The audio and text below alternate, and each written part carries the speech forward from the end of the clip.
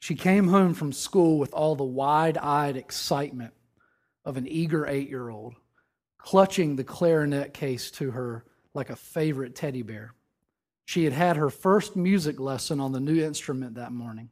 She couldn't wait to get the instrument out and show it to her parents. She put the music carefully on the shiny new stand. She adjusted the reed the way she'd been shown, and suddenly conscious of her audience, she tried to play the little tune the teacher had taught her. As with every other beginner, some of the notes sounded right, but several came out with a squawk, like a distressed hen. Her father, tired after a long working day, couldn't bear it any longer. Her mother, trying to say the right thing, suggested she go and play the tune in the other room. She held back her tears as she was walking out of the door. A few squawks could be heard from the other room, and then silence. Within a few weeks, the clarinet had been returned to the school, and the lessons had been canceled. 10 years later, when I met her, the memory of rejection was still fresh and unhealed. All right, we think. We know that families are often less tolerant of their own members than of people from outside. We know that people are often ready to learn new things from other people, but not from their parents or children. But surely we think Jesus should have been different. After all, he was Jesus, the Son of God, the greatest teacher the world had ever known. Surely his own family and his own village would welcome him with open arms. Now, I don't know if you've ever been in a situation where you felt compelled to share your faith with a close family member or a close friend. I don't know if you've ever ventured out into the conversations of the deep questions of life with a family member or friend, but they can be some of the most difficult folks to share your story with, can't they? Sometimes our family and our close friends can be the ones that are the most challenging for us to step up and step out and be able to share with. We're going to continue and kind of wrap up the series that we've been doing in Matthew 13 tonight. And as we do that, we're going to kind of take a look at kind of what the reaction was as Jesus walked in to his hometown with his friends and his family, and he walks in, and we're going to actually get to observe what happened and what their reaction actually was to him, and ultimately to the message about who he is and who he was. I can remember being 17, and at 17 was the moment when I really gave my life to Christ, and I said, God, whatever it is that you want from my life, I'm opening my life up to you. I'm yours. And I can remember trying to share that, all that God had done and all that he was teaching me and doing in my life at that age. I remember trying to share that with a group of my friends who simply didn't get it. And not only did they not get it, but they were actually hostile about it. They actually were willing to put our friendship aside to be able to make fun of me for this sort of newfound journey that I had begun. And I think, to be honest, they were thinking, you know what, he's in a phase. It's going to pass. This isn't going to last anyway. We'll just kind of let him go through this phase. He'll get this religious thing out of his system, and then he'll be back to normal. Well, the truth of the matter is, once I had encountered Jesus, certainly I have not been perfect on this journey, but once I encountered Christ, I never would be the same again. So let's take a look at Matthew 13. And if you have a Bible, you can turn there. If you don't have a Bible, we have some Bibles up here. Feel free to just come up and grab one if you'd like. And if not, then I'm going to be reading it to you, so you'll hear it either way. Matthew 13, starting at verse 53. When Jesus had finished these parables, he moved on from there. And coming to his hometown, he began teaching the people in their synagogue, and they were amazed. Where did this man get this wisdom and these miraculous powers, they asked? Isn't this the carpenter's son? Isn't his mother's name Mary? And aren't his brothers James, Joseph, Simon, and Judas? Aren't all his sisters with us? Where then did this man get all these things?" And they took offense at him. But Jesus said to them, "Only in his hometown and in his own house is a prophet without honor." Now, the two clearest things that we can see from that particular portion of the text, and these are a couple blanks on your handout there if you're following along in your notes, those closest to us can often be the hardest to share our story with. Those closest to us can often be the hardest to share our story with. And then next, those closest to us often have the hardest time receiving from us. Those closest to us often have the hardest time receiving from us. I think part of it is, kind of like my friends when I was 17. They're like, we're standing here listening to this guy that we used to run around and get in trouble with on Friday and Saturday night. And now this same guy's trying to tell us about this change that's happened in his life. They just weren't ready to receive that. Because they're thinking, oh, that's Walt that we used to run around with and act like idiots. And all of a sudden he wants to tell me about the difference that Christ has made in his life. It's hard for them to receive that from us. Now, the verse that I want us to kind of spend a little bit of time with, because I think verses 53 through 57 are pretty self-explanatory. I think that it shows us that if Jesus had the reaction from people that, hey, they didn't receive it, they weren't comfortable with it, then chances are we are actually going to have a similar reaction. And we shouldn't be surprised when that reaction comes about. Now, the big idea for tonight is actually more centered even around verse 58. And here's the big idea. You can write this down on your handout as well if you choose. God working in our lives is more about our openness than His willingness. God working in our lives is more about our openness than His willingness. Now let me make that make sense.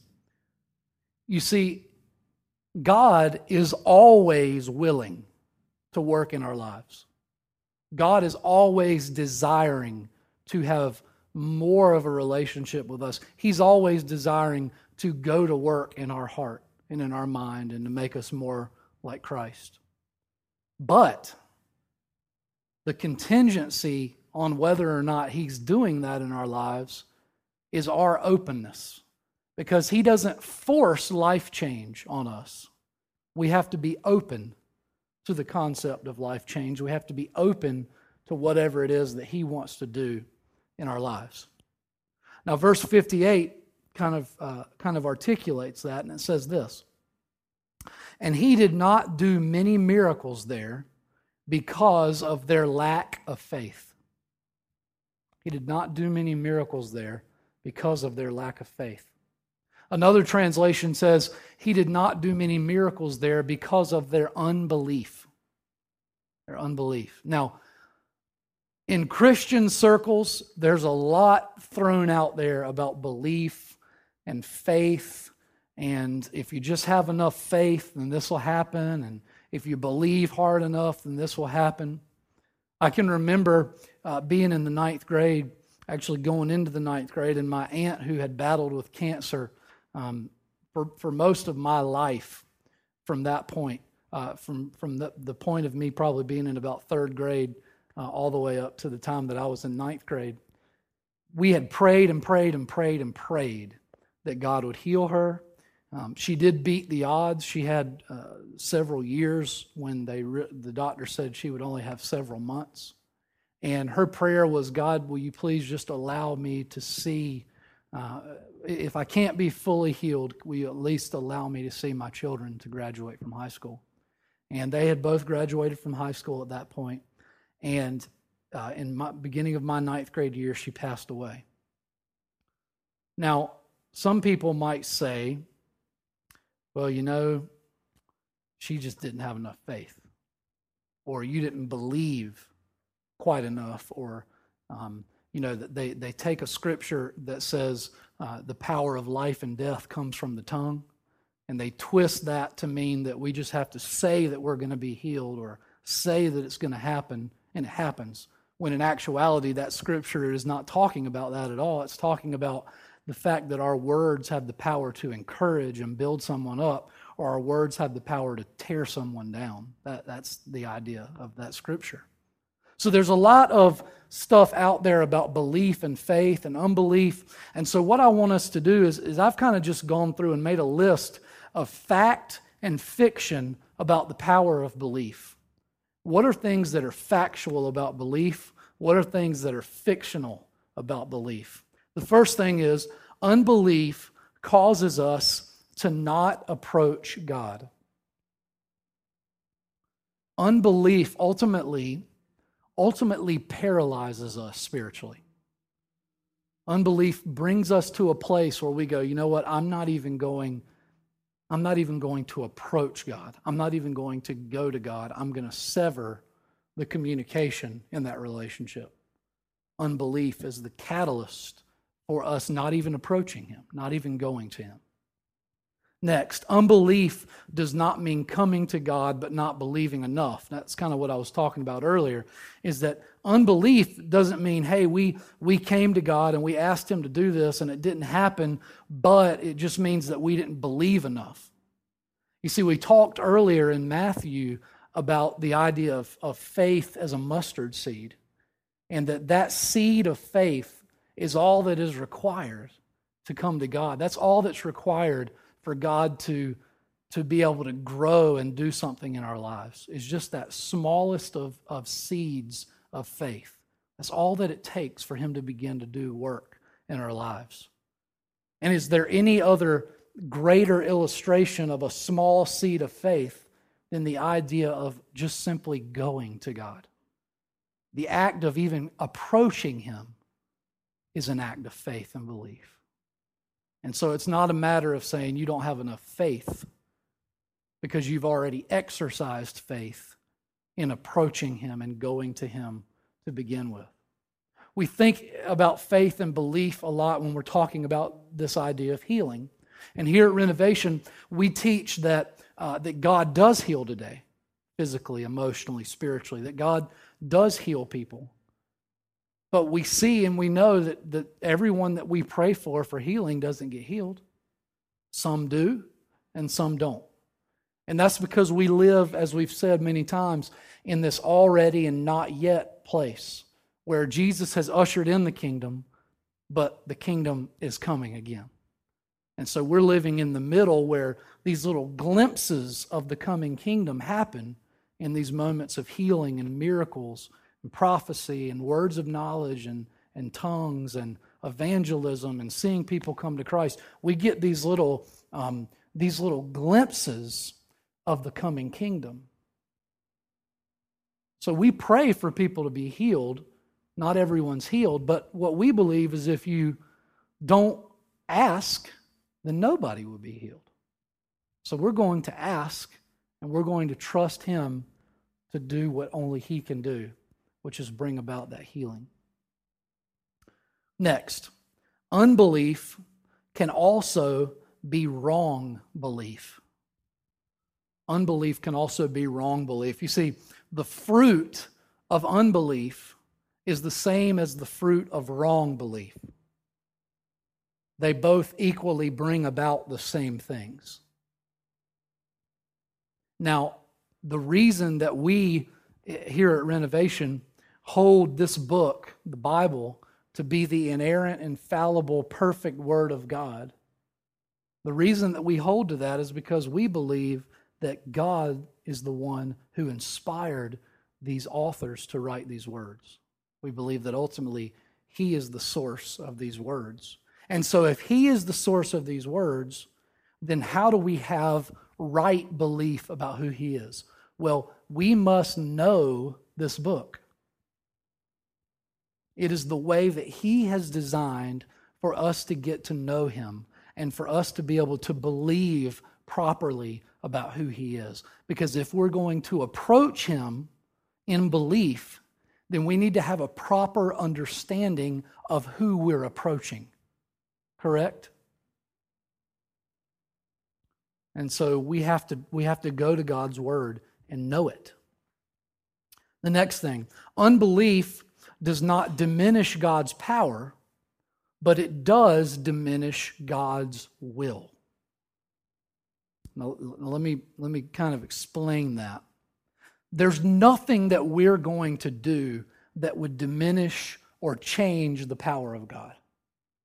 His power is always at its height. It doesn't diminish, it doesn't change, it doesn't evolve or devolve or begin to fluctuate. His power he's always all powerful at all times. But our unbelief can diminish his will. Because, as I said earlier, he's not going to force life change on us. And so if we have unbelief, then we are actually cutting off his willingness to work in our lives.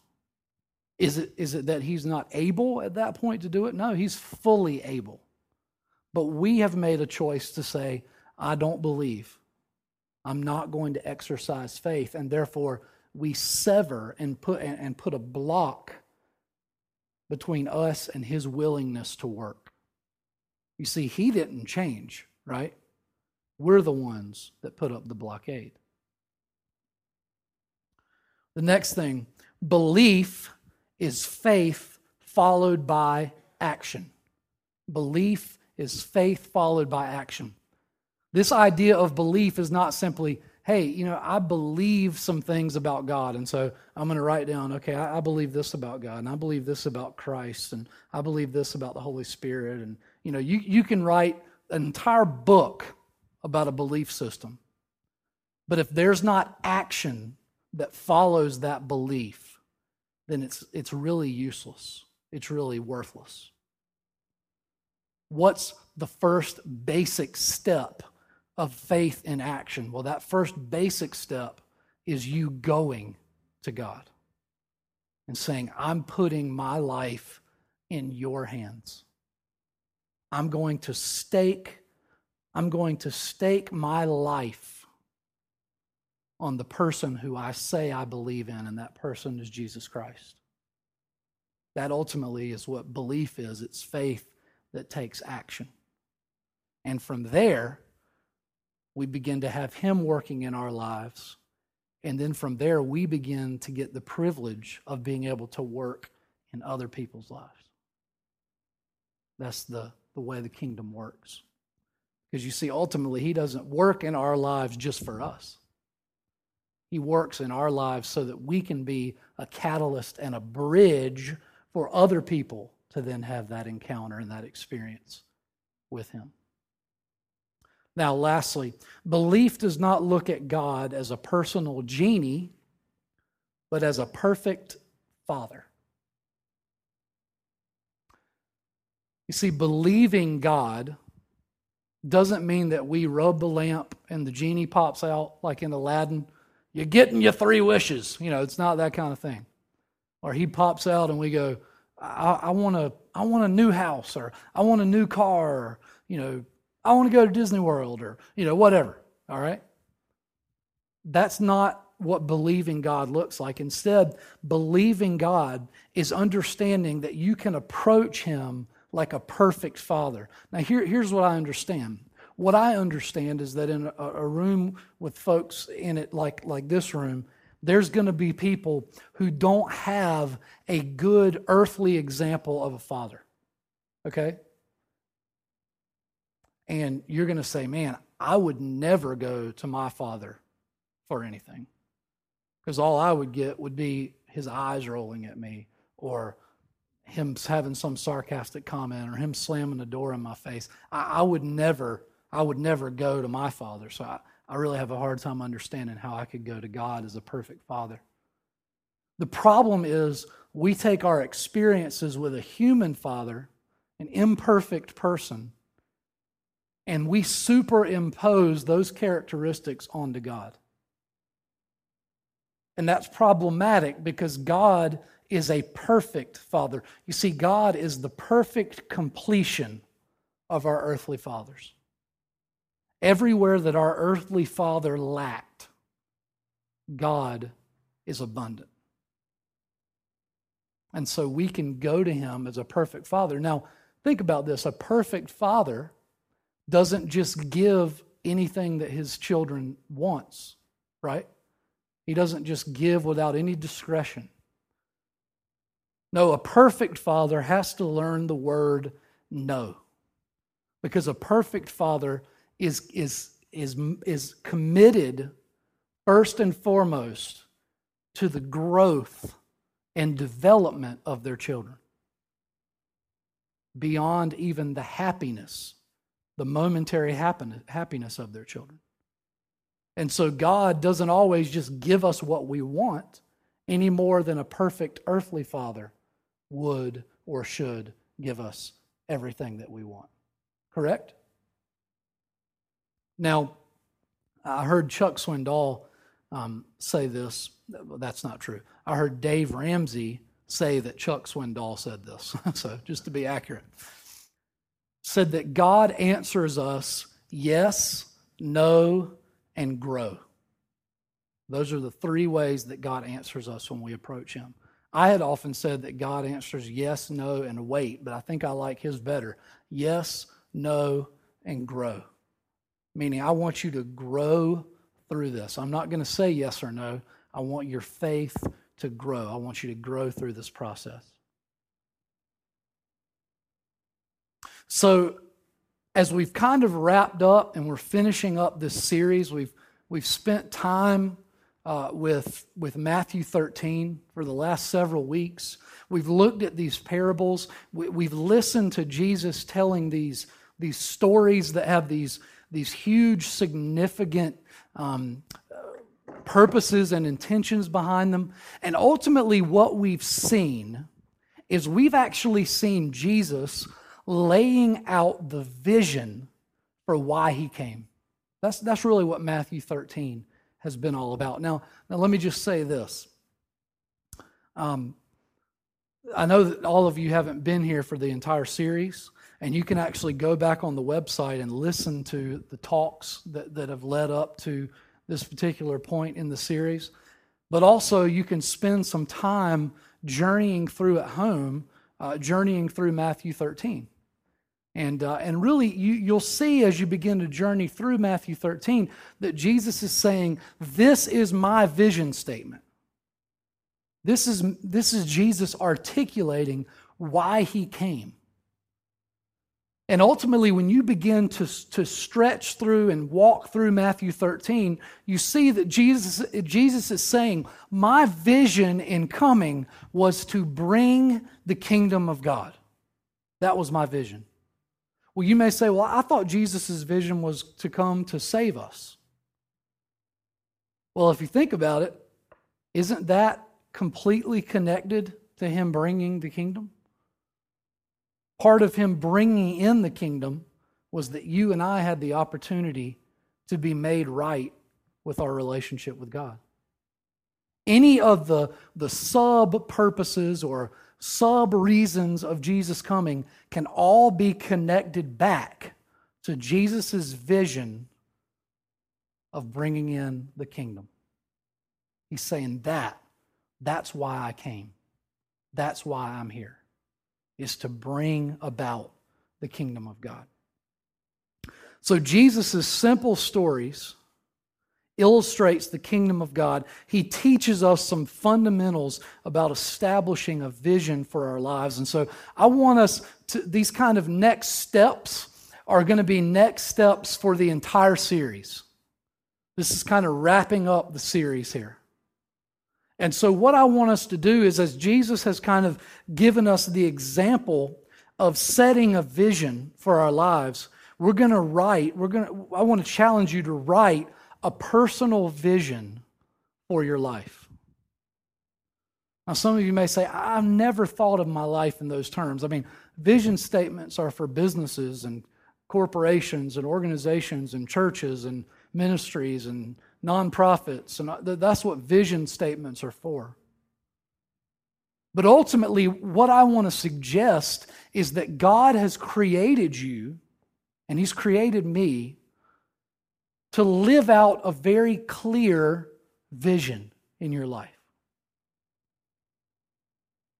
Now, you may say, I've never even thought about that. I just kind of go day to day and just kind of do my thing. I'm just getting by day to day. But I want to suggest to you that if Jesus' vision is to bring in the kingdom of God, then you as a Christ follower have a vision. He has a vision for your life that is connected back to bringing in that kingdom of God as well. And He's crafted you and created you for a very specific vision and a very specific purpose. So I want to challenge you as we finish up this series to ask the question, what is the vision statement for my life? What's the vision that I'm constantly moving towards? I kind of look back at a vision statement I had written for my life several years ago. It says this: to communicate the gospel, to connect people to Jesus, and to see those I influence conform to Christ-likeness.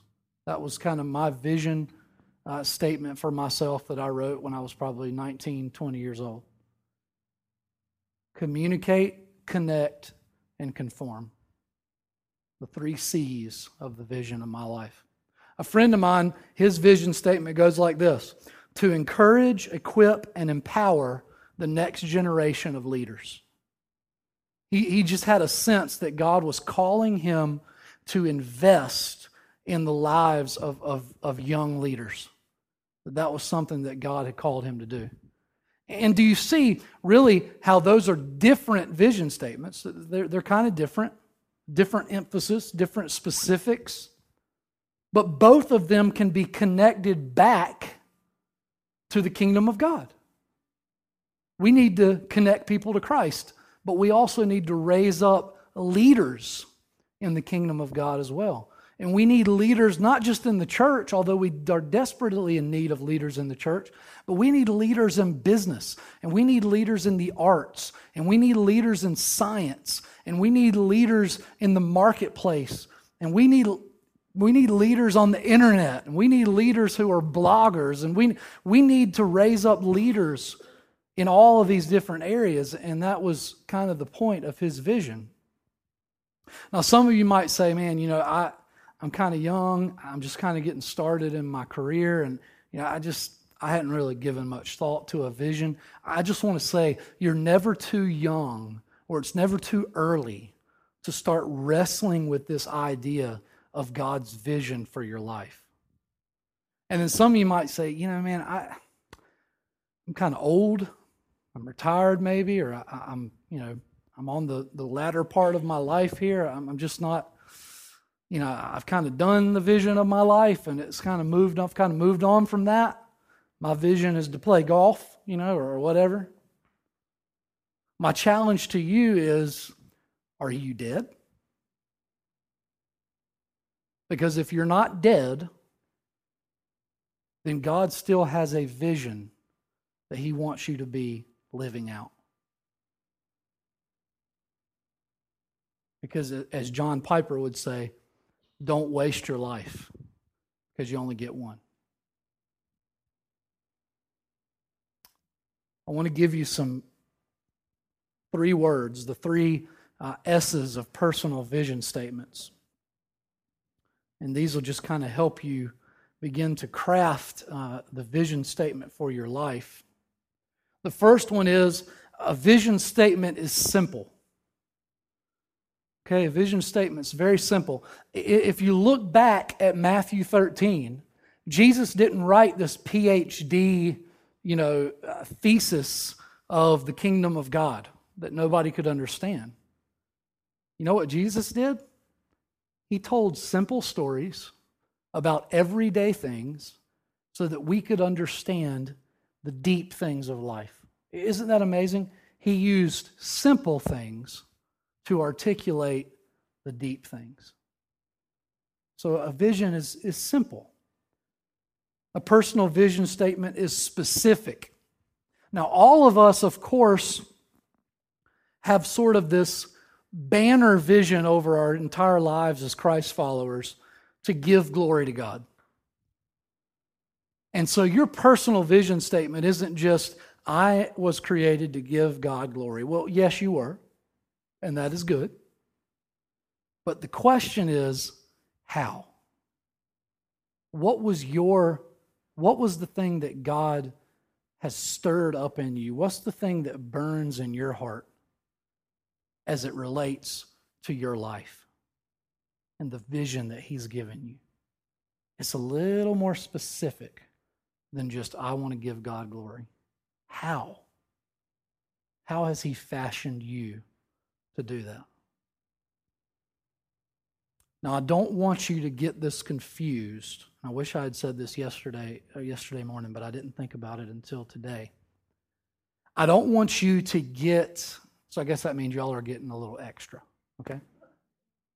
The Monday night crowd always gets the benefit of an entire day of evaluating the sermon from the morning before, so maybe it's a little different. But I don't want you to get this confused with your vocation or your career, okay? You may have a vision statement for your career or a vision statement for a business or whatever. That's different. The personal vision statement for your life is something that you're living out regardless of what career you're in. It's something that you're living out regardless of the vocation that you're in. Your vocation or your career may be the vehicle that God uses for you to live that vision out, but your career and your vocation, your occupation, are not your vision. That I'm just trying to make sure we keep those separate. All right? And then finally, I think I might have made this word up, but when you're a pastor and you have the letters going and you think, man, I got to have another S. So sometimes you just go, I'm just going to make a word up. So I might have made this one up. Sayable. Simple, specific, and sayable.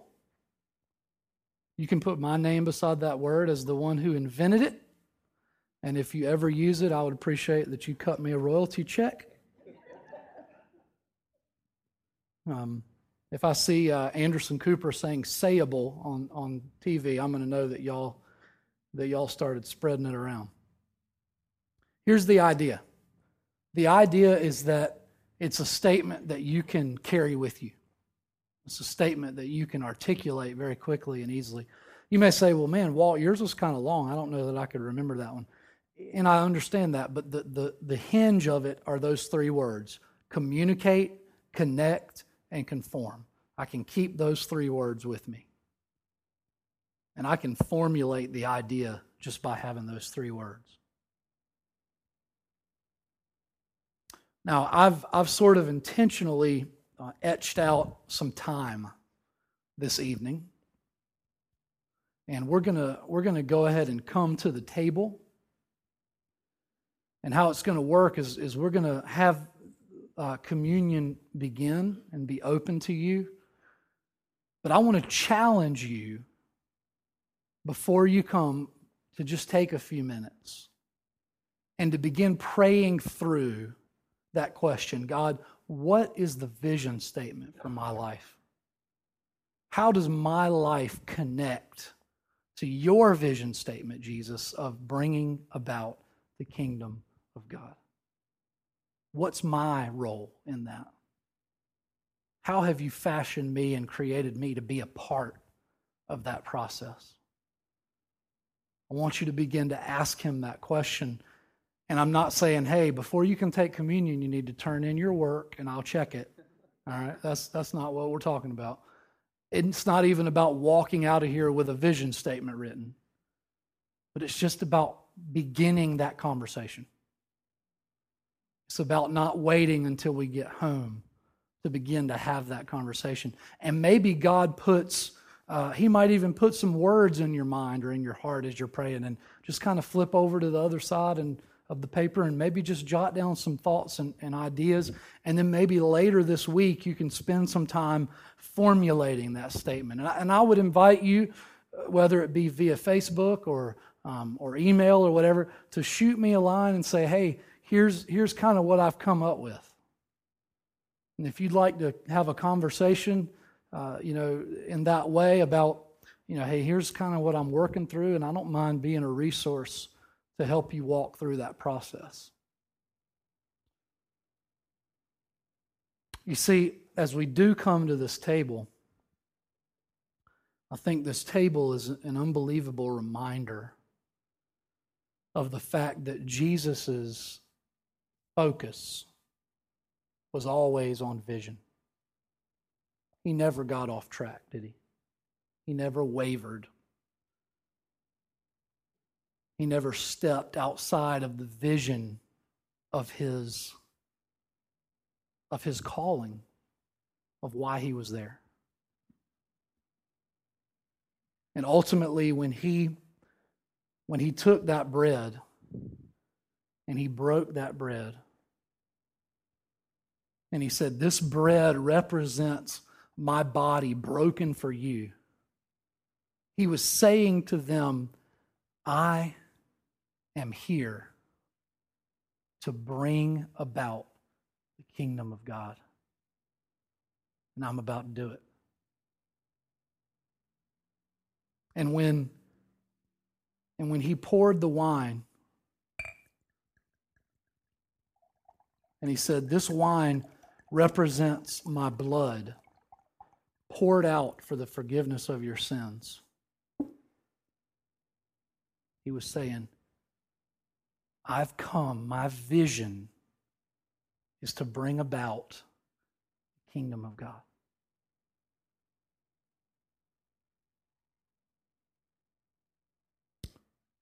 We'd love to invite our servers to come. And I'd love for you to take some time to think through, what is my life's vision?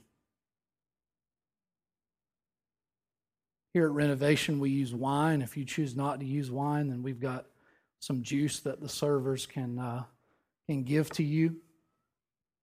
I would love it if you would take that Connect card that you've got and fill that out. If you're a first-time guest, we just really value getting to know you a little bit better through that card. And if you've been around for a while, we just ask that you put your name on it there.